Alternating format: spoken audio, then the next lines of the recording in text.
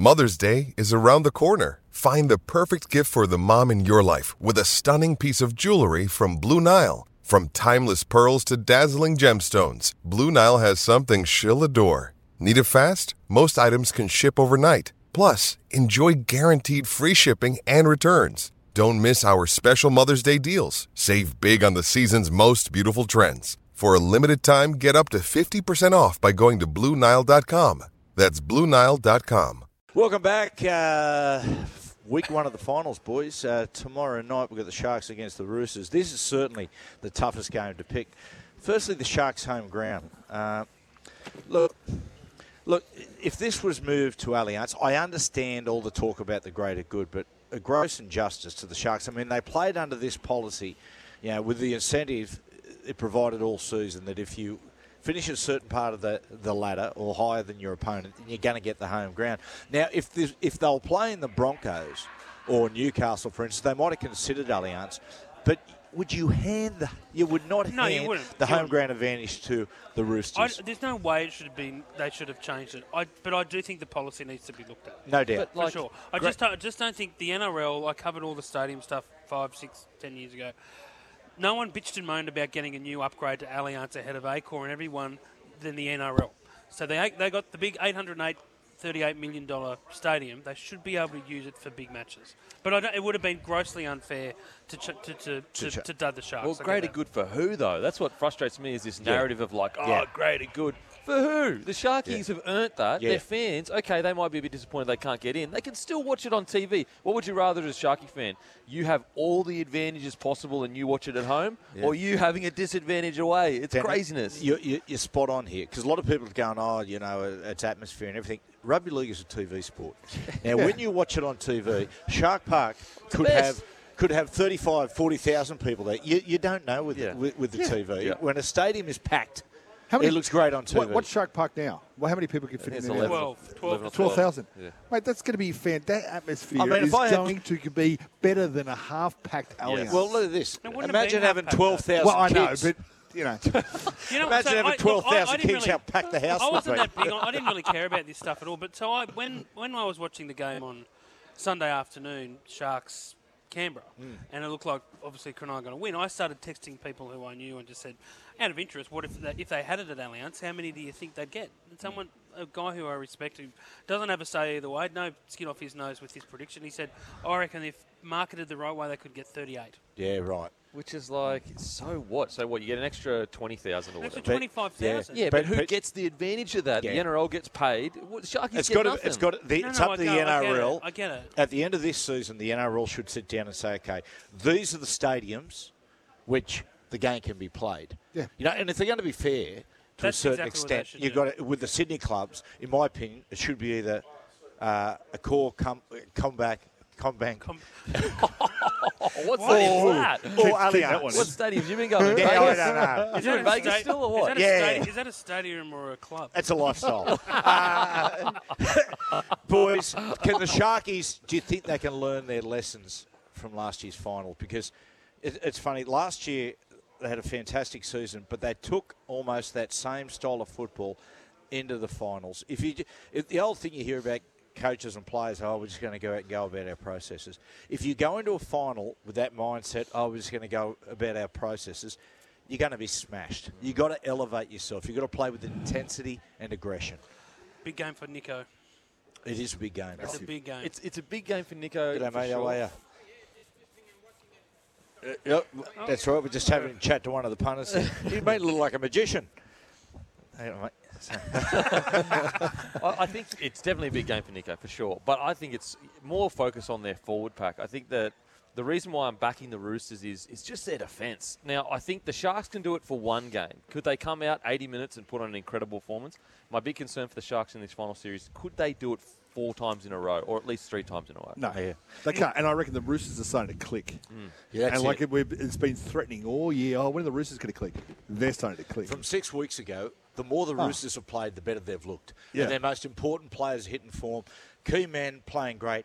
Manu, injury cloud with a hamstring. He is back.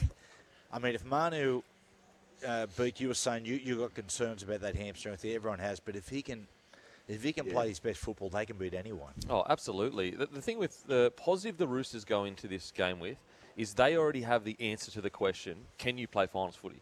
That whole team, they know they can. So it's all just about processes. And also, they have the foundations, which is defence. It's just about can they score enough points to win a game. Yeah. Whereas the Sharks have the hardest question in rugby league to answer. Can we defend in finals footy? I tell you who's going to be a player. Sia Wong.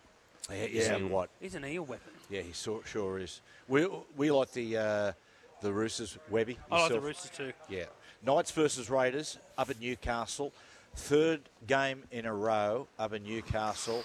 A sellout. A little bit of the wahs about the Knights at the moment. Going for 10 in a row. Ponga, all-time form. Best I've seen him play. Full stadium. Raiders out of form.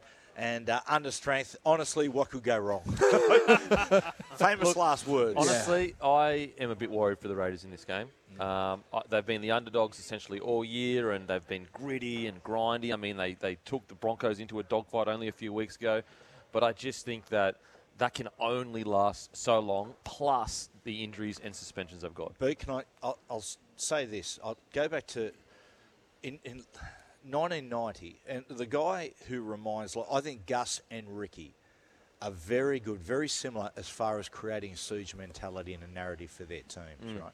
In 1990, the Knights were flying, right? And they played Penrith, who at that point was going through a down period. It was right towards the back end of the season.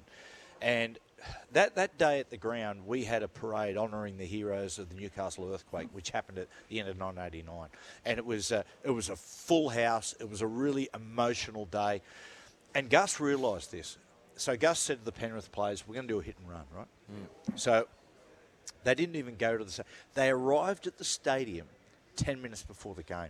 What they did, they went down to the beach, had a bit of a swim, had a bit of a run around, got taped on the bus, arrived at the game, 10 minutes before the game, went on the field and beat us. Wow. Isn't that amazing how it's just that complete hit-and-run mission? Yeah. We're not going to turn up. We're not going to get engaged in the atmosphere. We're just going to turn up with a siege mentality. We're going to beat them. We're going to get out of there. Ricky would be revelling in this. Oh, it's his sweet spot. Well, isn't it ironic that the biggest game of the year for the Raiders this year, they got ambushed by the Warriors at home for Jared Croker's big game. And it's like he does revel in the fact that everyone's counting the Raiders out. Do you know what I reckon, Beak? He's named 18th man, Croker. I think he'll play. Yep. And I think Jack Whiten will play 6. Okay. Yeah, I think that's the marl that's been around this week. I'd be shocked if he doesn't play 6. You're looking at the Knights ins that are coming in for this final, and they're all the big guns you want back in that team. You know, obviously there's injury cloud around Ponga, but mate, you got Gagai back, Hastings back, Kurt Mann, Fitzgibbon, Leo Thompson, Frizzell, all the big guns back in the side. Benny, it seems that the Kalen Ponga, when he went off, it was almost like, it's just precautionary, but it seems to me more serious than what we thought. I'm interested to see how Kalen plays with that injury. Yep. Some players, it doesn't matter. Other players, for whatever reason, will carry that injury and it'll pull them back a fair way. I think that the benefit for Kalen is that he's so well-rounded, he can rely on different weapons to get a job done.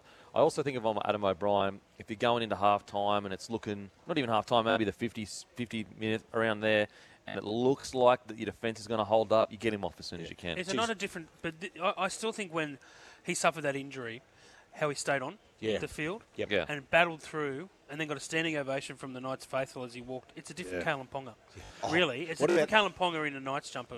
That start of the year, him playing 6, is like a decade ago, isn't it? The difference. But remember the game at Leichhardt? It's like a bad in the room afterwards, apparently all the coaching staff were looking at each other going, what has happened?